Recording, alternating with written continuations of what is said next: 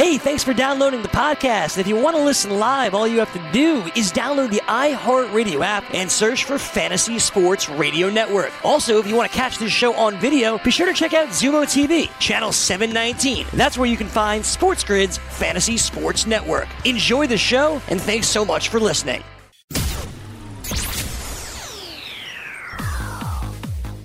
Hello everybody, and welcome back to the Free Kick, week 2 of return of action for the show. We have so much going on. Right in the middle of recording last week, Davis, we had a bunch of leagues officially announced that they were all returning. So we're getting England back, we're getting Italy back, and we're getting Spain back with La Liga. First of all, how happy are you for everything to return? Because now it's just not the focus on the Bundesliga. I mean, even Portugal as well, and all these other little lower leagues, but now we got all the top dogs back in this.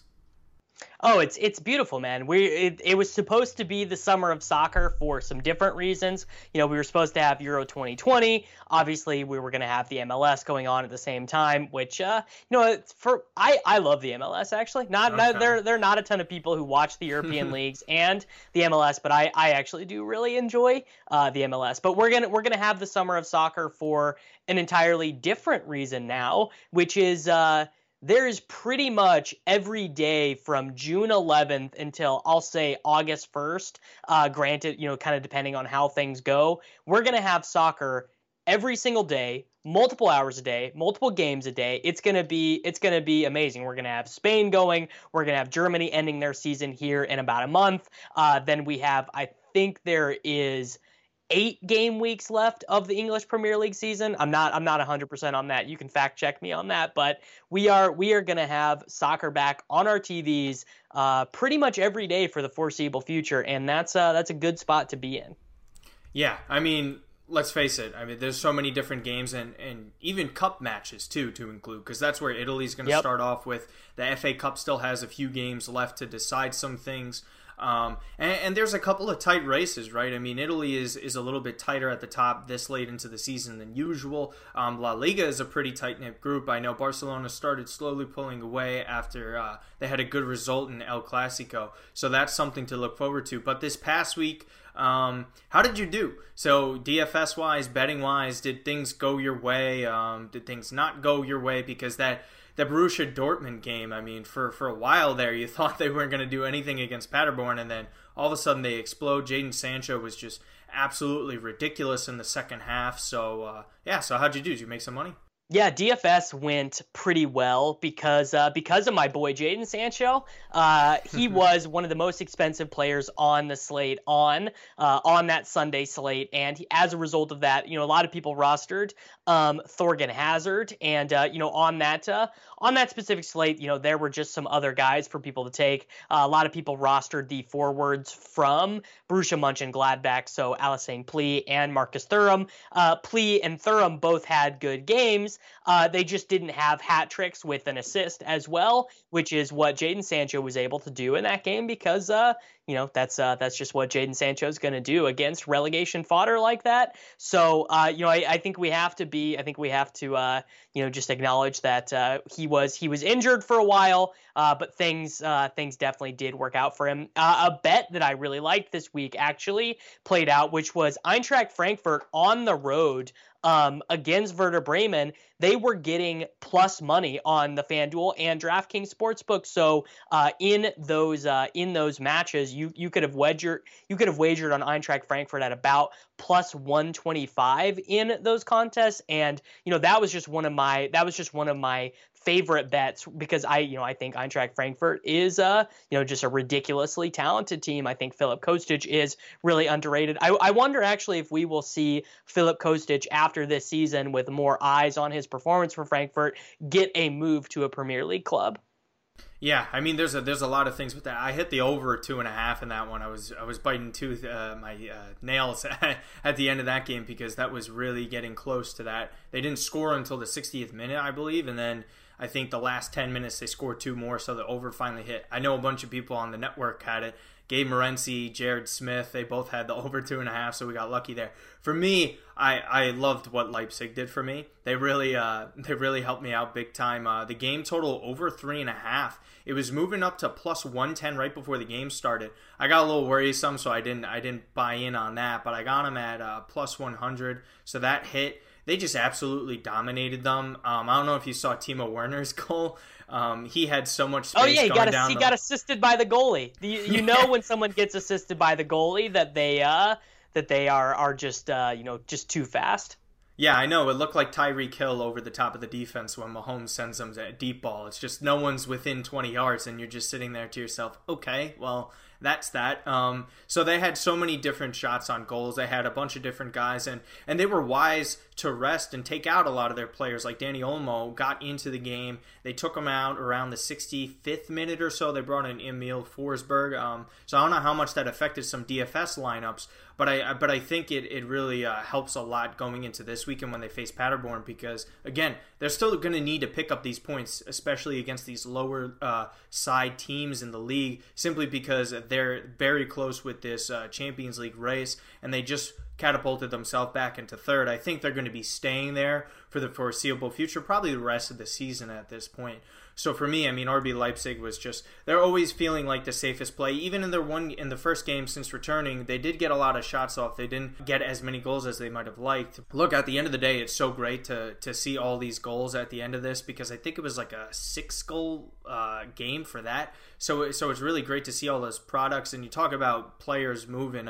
Upamecano might be one of the fastest center backs I think I've ever seen in my life. His physical profile is just absolutely absurd. You see why he's rumored to be going around for 60 million euros. I've heard Arsenal in for him, and I think he makes a ton of sense actually as an Arsenal player. I think he fixed a lot of their issues actually. Yeah, and that's one of the issues that I'm going to be worried about when they face off against Man City in the first game back in the Premier League, because City's already like minus 280 on the money line. It just keeps getting bigger and bigger, and that's even with the triple money line, right? Because things get affected with draws and stuff. It's the first game back. Arsenal was playing a bit better defensively since Mikel Arteta arrived as the manager. Obviously, he was coming over from Manchester City, so I think that's something important of note to take care of. But, I mean, Leroy Sané coming back into the fold, he's probably my favorite Premier League player to watch. So he's going to be off to Bayern Munich from everything that we've seen and heard about. There's just so many different players. I mean, Kai Havertz again, man. I mean, this kid just keeps on breaking all of these records. And then one thing we should probably mention, right, I don't know if you saw the news, Davis, but Timo Werner looks like he's actually going to be on the move to Chelsea now, opposed to Liverpool. A bunch of different outlets and reporters are reporting that the talks broke down with Liverpool. They really weren't pursuing him as hard as we were led to believe, and now Chelsea's pouncing on it. We know they have, I guess, an issue of sorts up top. I mean, they don't want to fully rely on Tammy Abraham, considering his age and his skill set isn't the greatest. But, I mean, look, if Chelsea could sign someone like this, I mean, I'm really looking forward to them even next year if we want to go further down the line with that. Yeah, I think Timo Werner makes loads of sense for them long term as a guy who kind of fits their style of play. Right, like we think that they really like to play on the counter. They don't always like playing with like a hold up guy. Like Tammy Abraham is actually kind of like a weird style fit for what they want to do, especially under Frank Lampard. We kind of think that they are actually, what's kind of interesting is they kind of are mimicking those City tactics when City breaks. Now City is so good that we don't think of them as a counter attacking team, but actually when City plays against Liverpool, when City plays against Bayern Munich, when City plays against Spurs, they actually kind of turn themselves into a team that tries to transition the ball really quickly. Mm-hmm. And I don't know if there would be a better player in the world at turning your team from a possession style team to a counterattacking team than Timo Werner, because you're certainly not signing him, for $75 million. For his ability to hold the ball up. You want him to get behind defenses. Yeah, and that's one of the things. I think it could be a seamless transition, because RB Leipzig really likes to keep a high pressure, high octane kind of offense and get off as much as they can. And Timo's in great shape for this, and you've seen it again with like the play we were just referencing. He sprinted down the line. I mean, he was out in a flash, and it's not like any of the defenders had a chance. I think he's going to get a good amount of service too with Chelsea as well, and there won't be as much pressure that there usually would be if he's going to a massive team like Chelsea, because there's a lot of youngsters in there. They fit the same profile as him. I think he'll be more comfortable, and he's embraced the move outside of Germany, because a lot of the time that top talents that start up in their country's leagues, like, in Italy, Sandro Tonali, for example, would be a guy that's going to stay there because he's more comfortable. We don't see all the top talents in England and Spain leave their countries. Timo would be one of the first ones, and you would have thought he would have gone to Liverpool simply because Jurgen Klopp there with the German connection. But I mean, this is a hell of a coup for Chelsea, especially after not having any transfers available to them. They didn't do much in January either. They just rolled with this younger squad, and now, I mean, they're not younger, essentially, with this, but they're sticking to this philosophy, and it's really worked for them, because a lot of people, including myself, didn't see them reaching a Champions League spot. I thought they were going to be in a Europa League spot and then eventually build off of it and add in the transfer market, but now this is such a savvy move. This is going to cost them less than Christian Pulisic did last year, and the fact that he's more seasoned than Christian was coming into Chelsea going into next season, I mean, look out for them, man, because at the end of the day, I think that's the team that you should really look out for, and I think they'll probably finish top 3 at this rate, depending on their other moves in the market.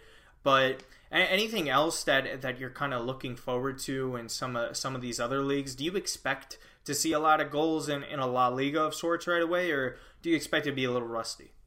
Oh man, that's what I'm hoping. I'm hoping that this trend that we've gotten in the German Bundesliga, which is seems like the defenses aren't prepared, seems like the offenses are kind of having their way with defenses. That's really what I want to see. I think we got to be excited for a legit title race that's happening in La Liga. 27 games played, 58 points for Barcelona, 56 points for Real Madrid, plus 32 goal differential for Barcelona, plus 30 goal differential for Real Madrid. Like, this is it's awesome, right? Like, we're going to get to see a legit title race there. Not going to be a legit title race in England, not going to be one in Germany, but it's at least exciting to have one title race during all of this.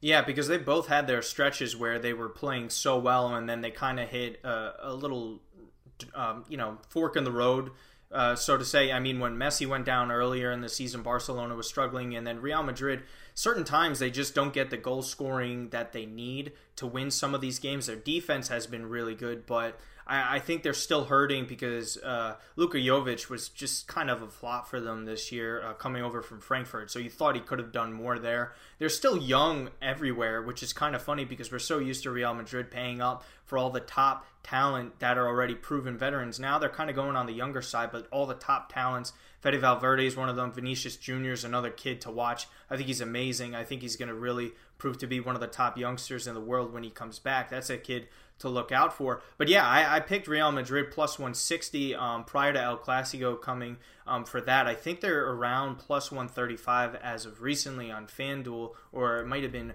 plus 190. We'll put it up on the screen right there. It's plus 135. So yeah, we're going to be talking about that and more when we come back here on The Free Kick, everybody. DailyRoto.com. Learn from the game's best DFS players. We don't just give you premier advice, we play every day. All major sports, all year round, we never stop. Industry-leading DFS tools and custom projections. And now, the DailyRoto.com Optimizer. In minutes, build and optimize lineups for cash games and tourneys. Learn from the game's best DFS players. Join DailyRoto.com.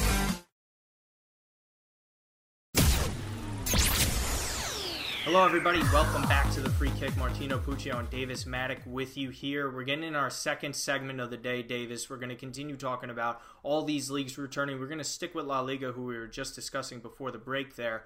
Some DFS players we could potentially be looking out for that were kind of high profile towards the end of the break before COVID hit. Martin Odegaard was one of the players that really shined this part of the season. He just exploded onto the scene. We knew how high profile he was going into Real Madrid. He was one of the top and coveted youngsters in the world. I was a little flaky on it at first because of Real Madrid's reputation. It's kind of like Chelsea, that it's not the greatest environment to go into, strictly coming from a much lower league side. Where he was coming from, moving up to the biggest club in the world, is a lot of pressure at that age. They loan him out, and he's just been absolutely unbelievable, and he's been one of the stars of the league this year, and he's got the potential to actually finish a Team of the Year in La Liga too. So tell me what you think about him. Tell me about some other guys that you have your eye on too. Yeah, Martin Odegaard, so kind of an interesting guy, because he was a guy who made the world, he was on ESPN. He was on, everyone knew who he was when he was 16 years old. He was the most expensive teenager ever purchased by a La Liga team. Barcelona wanted him, probably I would imagine Manchester City wanted him at the time. And it just, because soccer is a really hard game, and it's also really hard at his position. So, if you've never watched Martin Odegaard play, he is kind of similar in Norway, similar to Kai Havertz, where he's playing recently.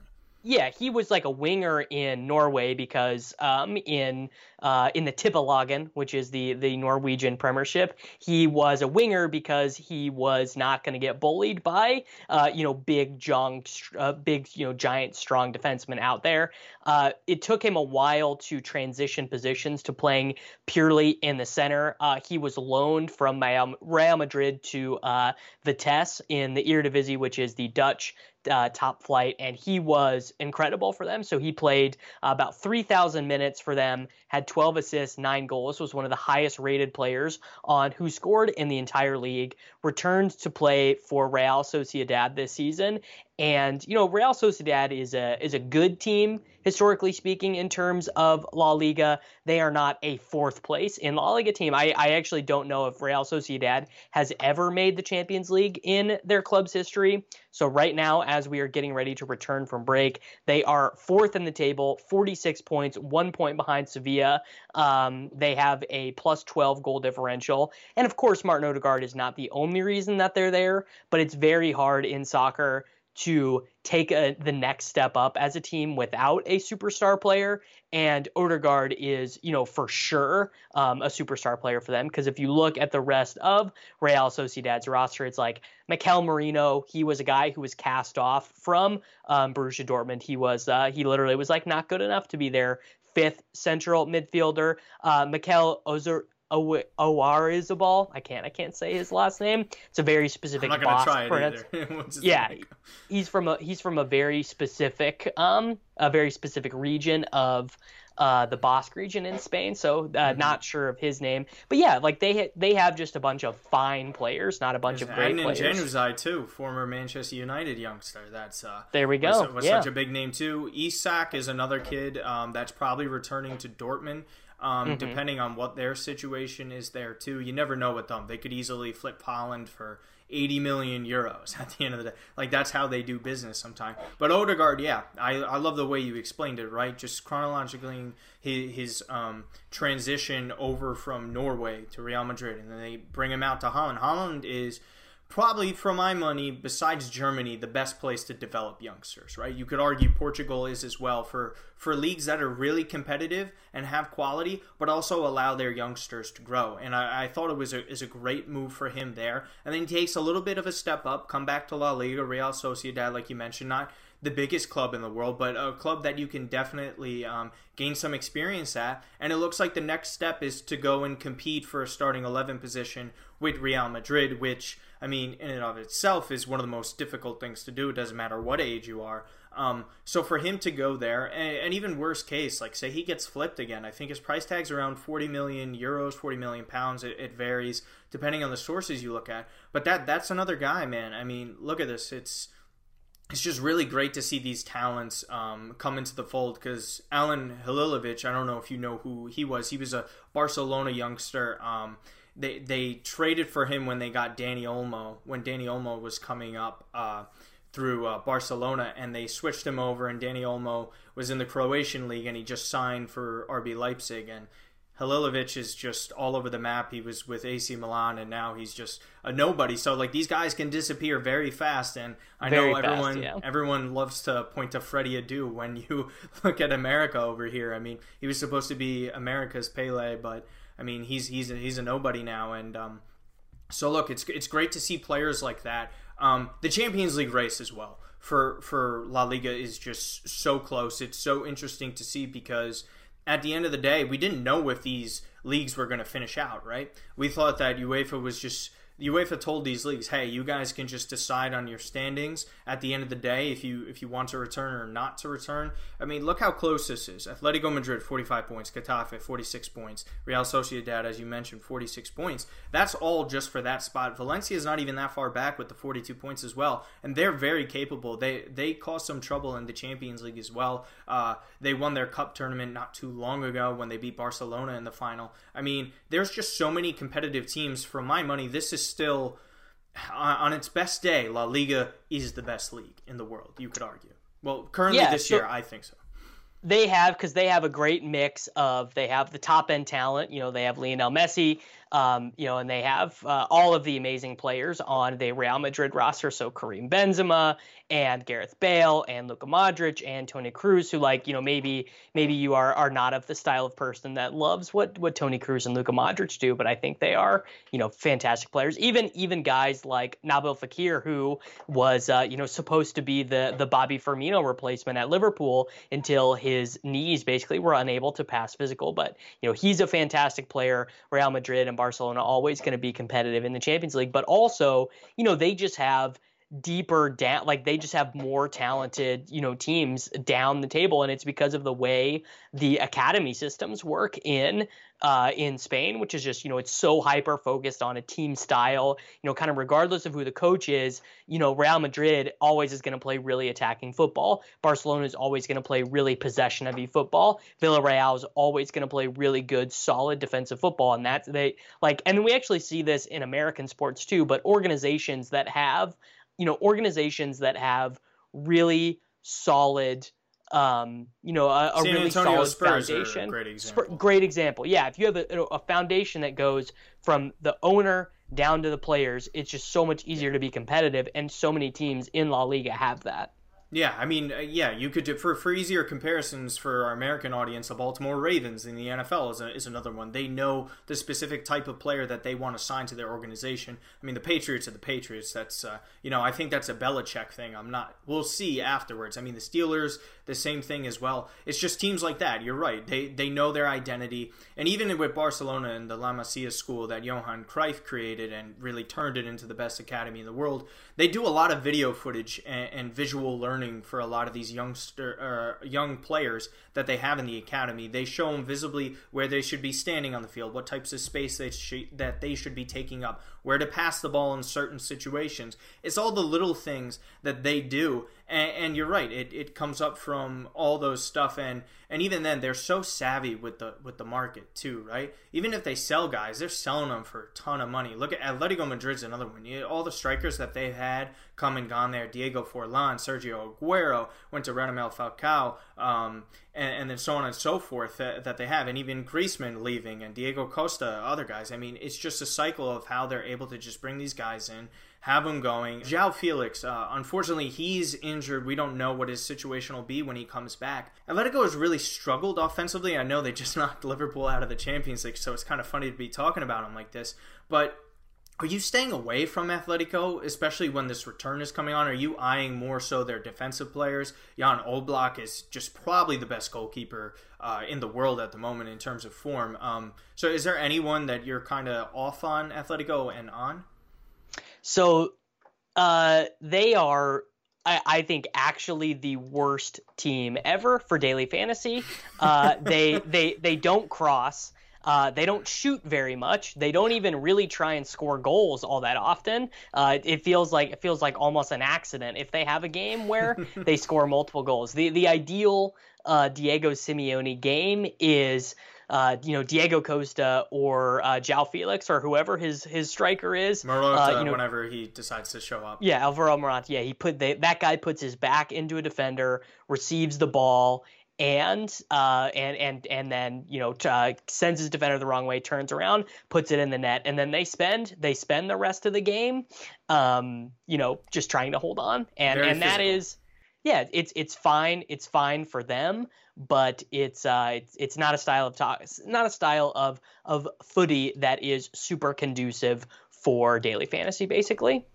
Yeah, and even just regular betting too. I loved all the moves that they made on paper coming into the season. They were plus 1,200 to win La Liga, so I figured that's definitely something that I want to spend my money on. And then, I mean, they're sitting where they're sitting, and has a lot to do probably with the roster overhaul. There's so many interchangeable parts that were happening within that. Lucas Hernandez, Diego Godin leaving. Those are two major defensive pieces that they don't have anymore that really affected them. João Felix, they spend all that money. You could tell, like, he still looks like a kid. Kylian Mbappe, the reason why he is so talented and considered generational is that his physical ability has already met up with his mental side at such a young age, and that is why the difference is already showing there. For João Felix, he can't be putting on 10 to 15 pounds of muscle at the beginning here, because he really needs to ease into that. He can't just bulk up like that. So he's going to be getting bullied off of the ball. He's going to get a lot of muscular injuries at the moment, and we've seen that. Thank God it wasn't a tear in any ligaments for him. But at the end of the day, yeah, I could only imagine how frustrating they must be on DFS, because they were frustrating with gambling and betting purposes. Any other teams or players that you're looking forward to in La Liga before we head out here? Not any team that I'm super interested in. Roberto Rosales is just a really fun fantasy player. He takes corner kicks for his team, and he is one of those mid-priced defenders that we really like. I love defenders that take corner kicks and penalty kicks and stuff. Like Roberto Carlos did back in the day. Those guys are the best. Yeah, they are. By the way, how much do you hate short corners? I get, my blood boils when I see them pop up all the time. It's really illogical, and it never ever made sense to me unless you're trying to waste time. Your best bet is always trying to send the ball inside of the box and giving yourself a chance to score a goal. When you're doing these short corners, they have to be taking very quickly and catching the team off guard, right? I mean, I could only imagine how frustrating it must be for you in DFS. It's just me as a fan watching it. So we'll talk about that. There's nothing more frustrating. Yeah, we'll talk about that some more when we come back. DailyRoto.com. Learn from the game's best DFS players. We don't just give you premier advice, we play every day. All major sports, all year round, we never stop. Industry-leading DFS tools and custom projections. And now, the DailyRoto.com Optimizer. In minutes, build and optimize lineups for cash games and tourneys. Learn from the game's best DFS players. Join DailyRoto.com.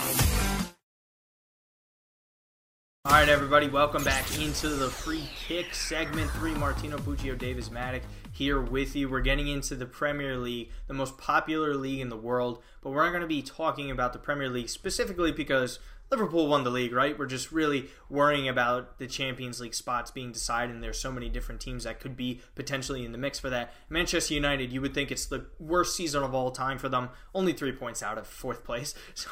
So it really shows the competitiveness of the league. The best odds that we could look for and try and get is the FA Cup odds. So right now, Manchester City is the favorite for that at minus 155, and then there is a massive gap. Manchester United at plus 700, Chelsea coming in at plus 800, Leicester City plus 800 as well, and then Arsenal at plus 850. I don't know if you'd like to sprinkle something on Sheffield United's defense at plus 1600. Man City, the heavy favorite. I kind of understand where the odds makers are coming from here, because they don't really have a lot to play for at this point. They could go for a double with potentially winning the Champions League later on in the year, and then eventually with Manchester City winning the FA Cup as well. I definitely see this as something that they just focus all their energy into, right? Because I know they're most likely making the Champions League. They're not going to catch Liverpool. So right now, their sole focus could be on this. Do you agree with this? For sure. Yeah. I mean, Guardiola, guy loves to win. Guy wants to, he really wants to win titles. That's really his whole thing. And I just don't know what his title why even be a coach? Why even return from coronavirus at all if you're not wanting to win the FA Cup? Because he's not gonna win the league. We know they're not gonna win the league. It's at this point it's almost a statistical impossibility. Liverpool almost has it entirely clinched at this point. It's been so long since we've been talking about sports, I've even forgotten words like clinched and all of those dynamic action words that we get with sports. So yeah, I really could not agree more. I also think this plays into Liverpool's favor in the league, just in the sense of like they don't have to worry about anything. They're going to roll into their COVID shelters and they're going to win the league and they're going to party, and that's going to be great for them, and they're not going to have to sweat it at all. Yeah, I mean, look, this will also be the first modern time Premier League title since it revamped up in the 90s for Liverpool, which is absolutely insane. They have 18 league titles. Outside of that, this will be their first one. We know how close they were a couple of years ago when they had Luis Suarez. They probably win the Premier League if he doesn't decide to bite Ivanovic, because he was absolutely unreal that season. Because he was just scoring goals left and right, headers outside of the penalty area. He was just insane. And then Steven Gerrard had that unfortunate slip against Chelsea that ended up costing them the title there. So they finally run away with this. I think they were fortunate that Manchester City had a lot of injury issues at the beginning of the season, whether it's Leroy Sané missing time. Their defensive back four was just absolutely just a mess. Shambles. Yeah, it's just a mess. And I was stunned that they were able to pull off the victory against Real Madrid there. Kevin De Bruyne, my money, he's the best midfielder in the world. I don't think he's really left that up for the debate. I think he's far and away the best Belgian player in the world as well. You wouldn't have thought that with Eden Hazard and all that he's done on Chelsea. Ever since coming back from Wolfsburg, he set the assist record there, which Jadon Sancho and Thomas Muller are very close to potentially breaking. I think it was 21 assists is what he set at Wolfsburg. So he's coming back over after he failed at Chelsea. I mean, look, this guy can take over a game at any given time, and I think he would be one of the main reasons as to why they could lift this FA Cup. Yeah, I think, okay, let's be honest. They are probably a better team than Liverpool, right? You go position by position. You say, okay, what? Yeah, like they really do just seem to probably be a little bit better. Like I think Kevin De Bruyne is better than Mane, than Salah, than Firmino. I think actually if you look at the midfield overall, I think Manchester City has a huge advantage. Where Liverpool was better than them this season was in the back, right? So Joe Gomez, Virgil van Dijk is the best center back in the world, maybe the best center back we've seen since Beckenbauer, right? Where just like he has complete control. He's not better than Baresi. For me, yeah, I mean the Italians. Well, I say he's probably the best since Nesta at his peak.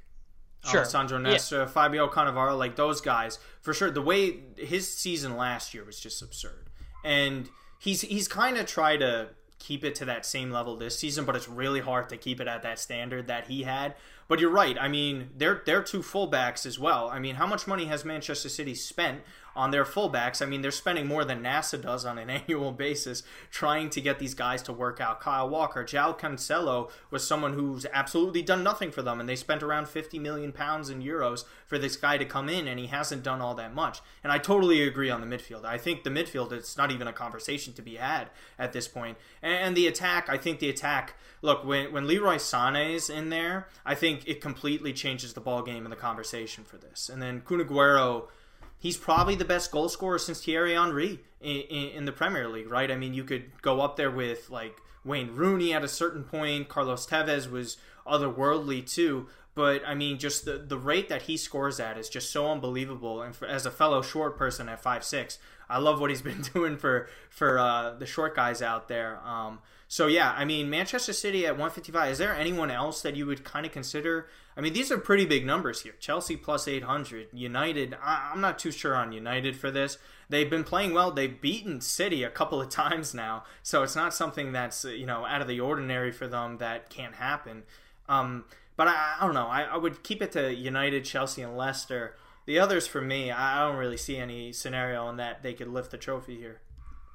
I really like this for Leicester. Leicester has just the perfect game for the FA Cup, right? They play smash and grab. They have a really deep squad, so they can rotate in between games, which it feels crazy to say a team like Leicester that doesn't have a huge budget would have a deep team or something like that, right? We'd be thinking, oh, United's got to have a deep team. Like United's 20th best player would be the 4th best player on Leicester, and that's not true at all. United is a team that is like cycling through like academy guys in the midfield, basically, because guys like Fred have been super disappointing. Like they keep whoever is coaching that team keeps turning over to Scott McTominay, who's like the 97th best defensive midfielder in the world, and he just keeps getting minutes for Manchester United. I think the one thing you could argue for United is Pogba will probably be back healthy. Yeah. Rashford will be healthy. Martial will be healthy. And those guys are like virtuoso performers at their position. Where like if those guys were at Real Madrid, if those guys were at Manchester City, if those guys were at Juventus, whatever, they would be getting minutes. They would be starting for the best clubs in the world. And maybe over the course of 4 games or whatever, those guys all have individual moments of brilliance that brings a title to United.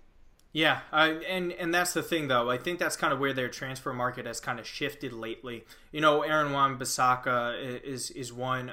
Bruno Fernandes that they got in January. They're making these Bruno big money. Is very good. Yeah, they're making these big money purchases, and they're just plugging them into the lineup instead of kind of going with this philosophy of like, okay, let's get 5 to 6 guys around the $20 million price tag, and then we're going to plug them in on all these different places in the lineup. They tried doing that. That didn't work out for them. Now they're doing, Pogba is a ton of money. Fernandes is a ton of money. Wan-Bissaka, like we discussed, and they eventually sold Lukaku, and I do think they need to figure out that number 9 situation, because I don't think Martial is a long-term guy to have there. Rashford, too, that's a great point. That injury almost cost them their season there, right? Because they handled that injury situation very poorly, almost as bad as the Philadelphia 76ers handle almost every single injury that they have coming across for them. But look, I think you're right there. I think Manchester United, on their best day here, have an opportunity. Leicester City, again, man. No one saw them doing this. Brendan Rodgers coming over from Celtic.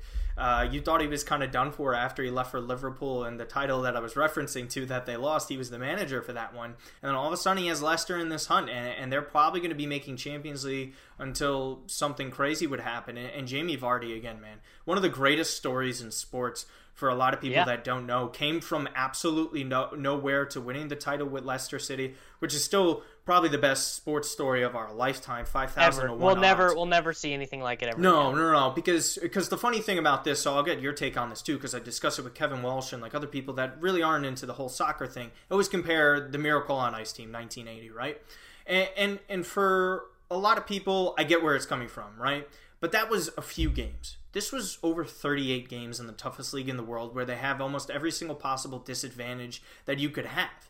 But somehow they come up and win the league. And it's funny because Spurs are just sitting there. They think it could have been their time to finally lift a trophy after, I don't know, it's been decades for them, probably prior, since the Miracle on Ice was the last time that they won a major trophy.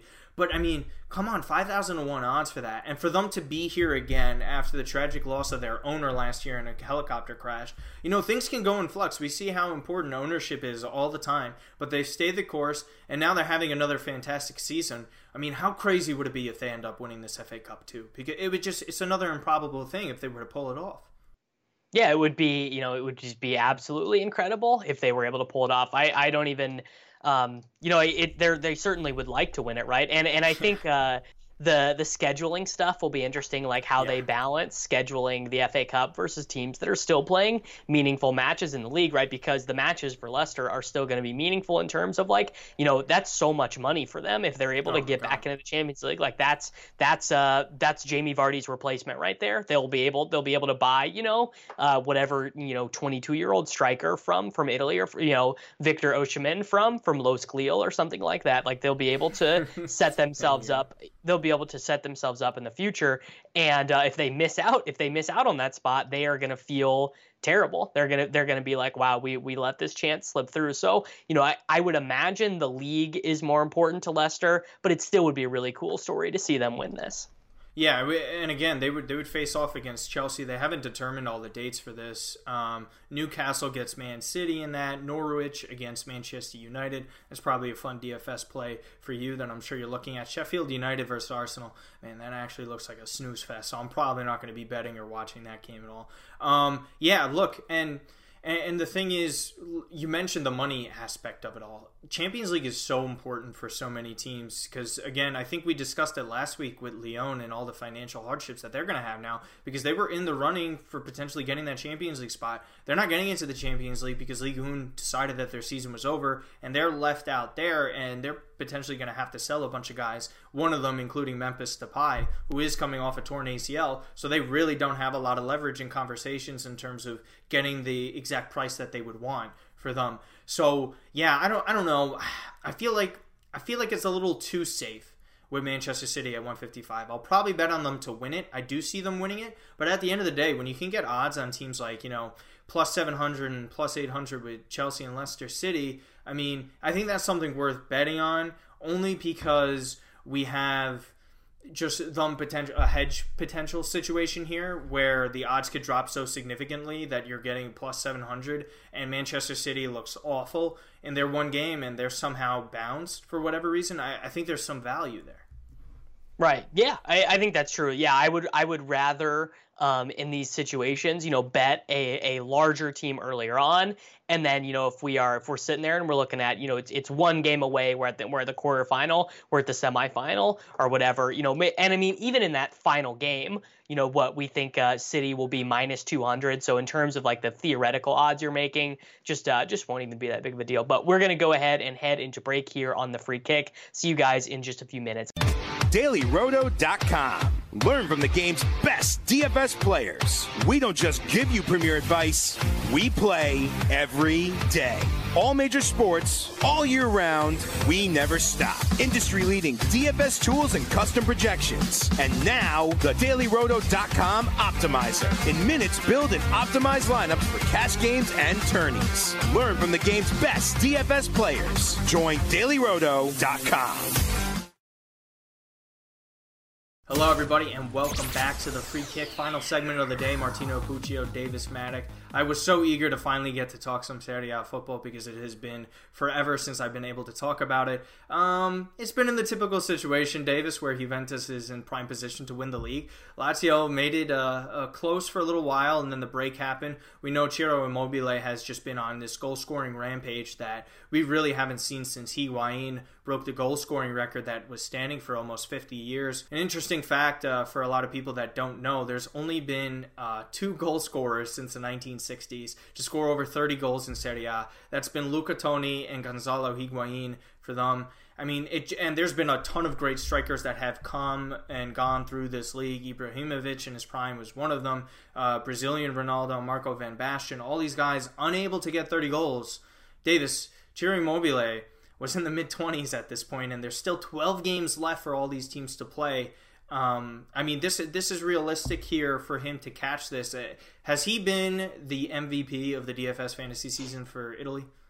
I think you could say Ciro, or you could. I actually think the Roma guys, because they're so consistent with their fantasy points. Alexander Kolarov, Lorenzo Pellegrini, some of those guys for Roma. Too bad Zaniolo got hurt. Yeah, Zaniolo, Nicolo Zaniolo, very, very young kid plays, center attacking midfielder, right winger. Actually, kind of like Martin Odegaard, who we were talking about earlier in the show. Very, very similar play styles there for those two guys. But what I find so interesting about Italy is 12 games less than the season, and Juventus is not minus 1 million to win the title. There is theoretically a path left for Lazio to claim the Serie A title this year. I probably would not bet on them at plus 250, but those seem like fair odds, and certainly, not odds that we expect to see late in this season, right? Generally, by this point in the season, Napoli or AC Milan or Inter Milan has their title challenge has faded away. Yeah, and the funny thing is that there's a lot of different scenarios in this, right? Juventus, the whole philosophy and drive at this point in recent years has been the Champions League, right? They haven't won it since the mid to late 90s. They won everything they could win in Italy. The domestic dominance is just absurd. It's compared to the Yankees in the late 90s or whatever, the Patriots dominance as well.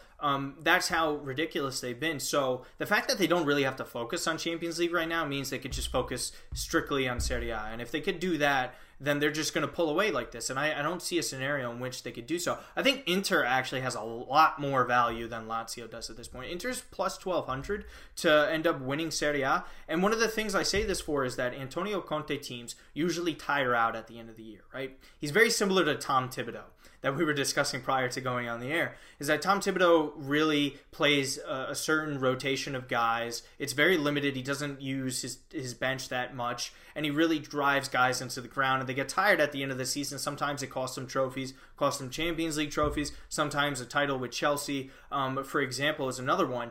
But the fact that they had this unprecedented break, they have a lot of guys coming back from injury, Sensi as well. Maybe they incorporate Christian Eriksen a lot better than they did when they got him back in January. I think they have the potential to do this, but at the end of the day, Juventus beating them twice each time that they face them. And again, it's really hard to bet against Bayern, Juventus, against them in the league until you see it happen. I know it's really lazy. I know it's something that a lot of people don't like to buy into because it's not the greatest analysis in the world. But at the end of the day, you can't really bet against something that you haven't seen before. So for me, there really isn't that much to look forward to in terms of the futures for this league. You're probably better off taking Juve now if you want to take them, because it's only going to go up, in my opinion, because Cristiano Ronaldo on more rest. I mean, come on now. Is there anything else you can say at that point? So for me, look, it's Juventus' title to lose, but in terms of DFS, I'm sure you love Atalanta, right? I mean, at the end of the day, they totally break all the rules, man. For Serie A, it's just always a defensive league. They want to play catenaccio, which is just counterattacking football, make you pay for the mistakes you made. But for them, it's high pressing, scoring as many goals as you can. So tell me, what do you love about them? Papu Gomez, Ilicic, Duvan Zapata. I mean, there's so many different guys that you could look towards on this team that they're able to just plug them in as well. And I know Luis Muriel stepped up in the absence of Zapata too.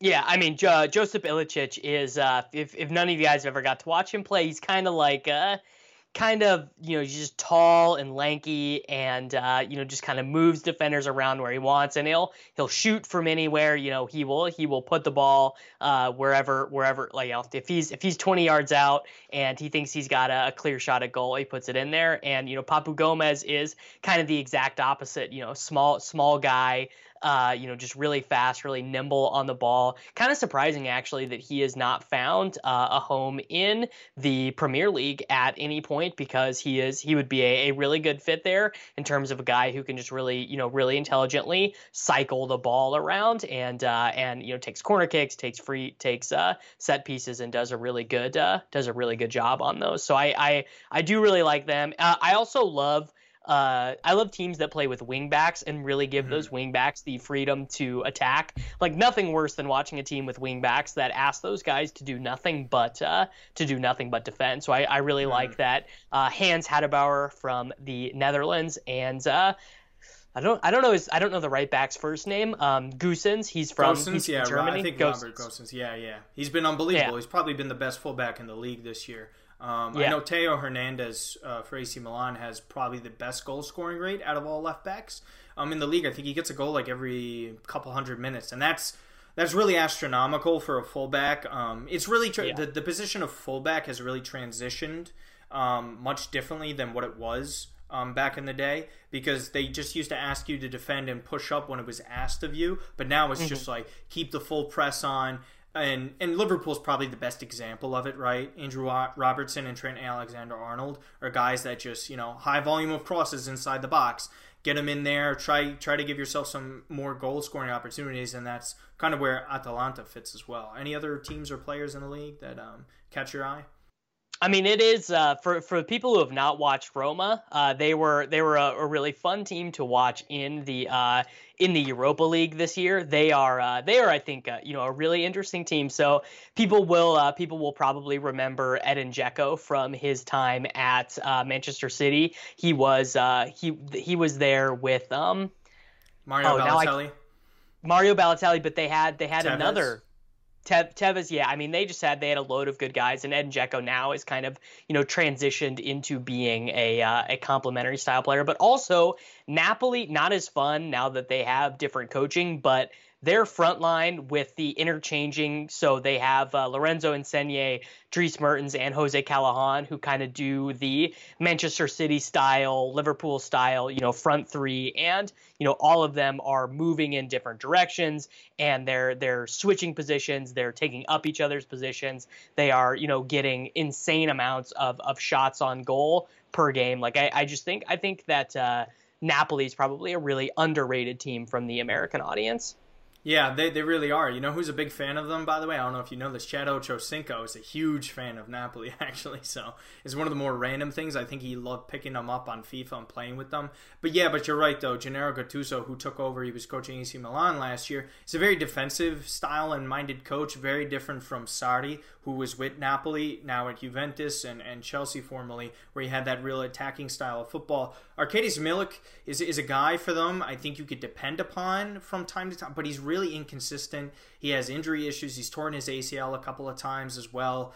But Napoli, I think this break serves them well because they were having a big-time season in terms of turmoil, having a lot of sleepaway camps, if you will, to try and get the team morale back up. So hopefully they figure those things out, and we'll see there with Serie A. But to end the segment in the show, we wanted to look forward to some Bundesliga picks and games for this weekend. Davis, what do you have? Well, the first team that I like is you can get Eintracht Frankfurt at plus money to win their game this week. I just continue to be impressed by them. I think that the betting markets are really not adequately handling how good of a team they have been. Mainz is bad. Like Mainz are just not a good team at all. They can't generate any attack. They seem leaky at the back. They've missed their last two penalties with Mark Uth, just messing things up. And actually now their most active player, their player who's involved the most on offense, Mark Uth, has now been demoted, or suffered a soft tissue injury and was not even in the 18-man squad last week. So I think Eintracht Frankfurt is just absolutely massive. There's probably my favorite bet of the week. Yeah. I could definitely see that happening. Andre Silva is finally getting into some form. He scored the header the other day when they were playing, so that was nice to see there. I agree with you. I think they play well in stretches, and there is some value there to take on them. And look, they still have to fight off, not completely, but there's a scenario in which they have to worry about relegation a little bit. So I don't think they're going to be taking their foot off the gas anytime soon. And speaking of taking their foot off the gas, I mean, Bayern Munich and Bayern Leverkusen for me is definitely an interesting matchup this go around, simply because of the implications for Leverkusen in this, right? I mean, we always reference how important it is to make Champions League, and I think that factors into a lot of these games here. And for Bayern Munich, you have to wonder to a certain extent how much they're going to take this seriously. Like, how much are they going to play Robert Lewandowski at this point? Is there a scenario where they're kind of just saying to themselves, hey, we don't really want to push the pedal to the metal that much? Do we want to go that hard for 90 minutes? Do we want to keep our guys somewhat rested for the potential return of the Champions League? Because they're primed to potentially win their sixth one, which would tie with Liverpool all time for third. So, I mean, there is a scenario that they could take their foot off the gas there. I have a minus 110 to win the first half. I do think there is a scenario as well that they could have this game total under 3.5 goals, simply because these teams are going to be playing really tight to each other. But the thing is this. The scenario I see it going over 3.5 is if Bayern Munich gets out early, because then Leverkusen is going to have to press and try and score as much as they can. If that happens, then that leaves their defense open, and Lewandowski is going to make them pay. Alphonso Davies is going to make them pay. If they get Thiago back this weekend, it could spell doom for them. So I think that's a matchup I've been looking forward to. Anything else for you? Yeah, I mean, I just think that match is going to be really great because it matters a ton for Bayer Leverkusen. Does not matter that much at all. One other bet I like is Hoffenheim against Fortuna Düsseldorf. So Düsseldorf is, just kind of your classic relegation fodder team Hoffenheim has loads of guys who are going to be, you know, really good professional soccer players and have been really good professional soccer players for a long time. So I will definitely be taking that side of that game, and pretty good price, you know, because we think that the home and road hasn't mattered that much. So plus 152 for Hoffenheim in that game. I really like it. Yeah, I mean, anytime you could have a scenario where you're feeling really good against a relegation side, plus 152, you're not going to really get that in a lot of places, especially considering the triple money line that you get with draws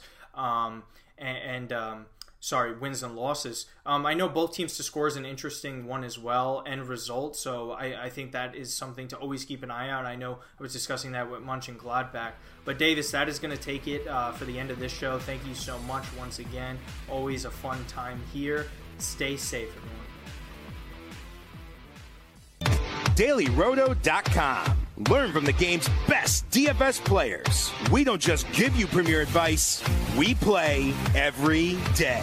All major sports, all year round, we never stop. Industry-leading DFS tools and custom projections. And now, the DailyRoto.com Optimizer. In minutes, build and optimize lineups for cash games and tourneys. Learn from the game's best DFS players. Join DailyRoto.com.